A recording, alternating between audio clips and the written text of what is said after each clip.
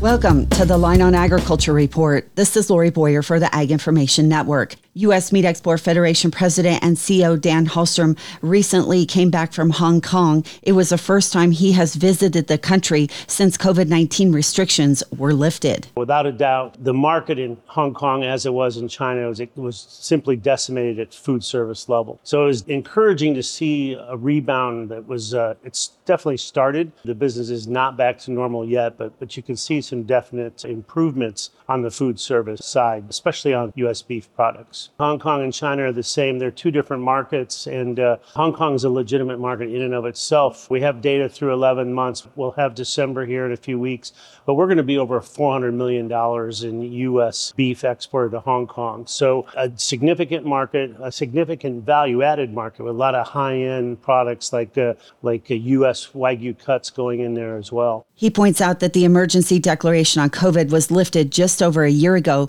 versus 3 years ago in the United States. It's still a very muted consumer in terms of confidence. They're definitely optimistic. We do think that there's some tailwinds coming on increased food service demand. On the pork side, there have been a series of recent African swine fever outbreaks, which have resulted in significant culling of pigs over the past 2 months, and that could heighten the need for imported pork. For the Ag Information Network, I'm Lori Boyer.